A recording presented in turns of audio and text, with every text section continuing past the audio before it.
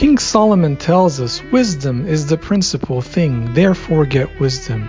As we seek this wisdom, let us turn to the church fathers and say, Ava, give me a word that I may live.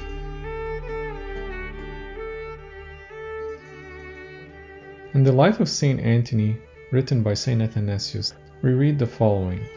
Whenever he received an imperial letter, he would gather together the monks who happened to be with him, and say to them, You marvel, perhaps, that the kings and the princes should write epistles to us, but what need is there for wonder, seeing that it is only one man writing letters to another?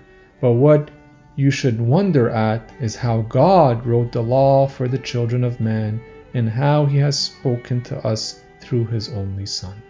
Saint Anthony is pointing out to his disciples the importance of Scripture, the importance of the Word of God in our lives. Just like they would read a letter from the king or the emperor, or in our times the president or a prime minister, with very great attentiveness, how do we read Scripture? Do we read Scripture? Do we place an importance in the reading of Scripture? Do we give ourselves the time to sit at the feet of our Lord Jesus Christ, to hear His word to us, and to let it take root in our hearts? Or do we simply find the excuse of busyness, the day-to-day affairs, take us away from this precious time at the feet of our Lord? Are we distracted by many things, as Martha was? Or are we able to sit at the feet of our Lord Jesus Christ and just enjoy our time with Him?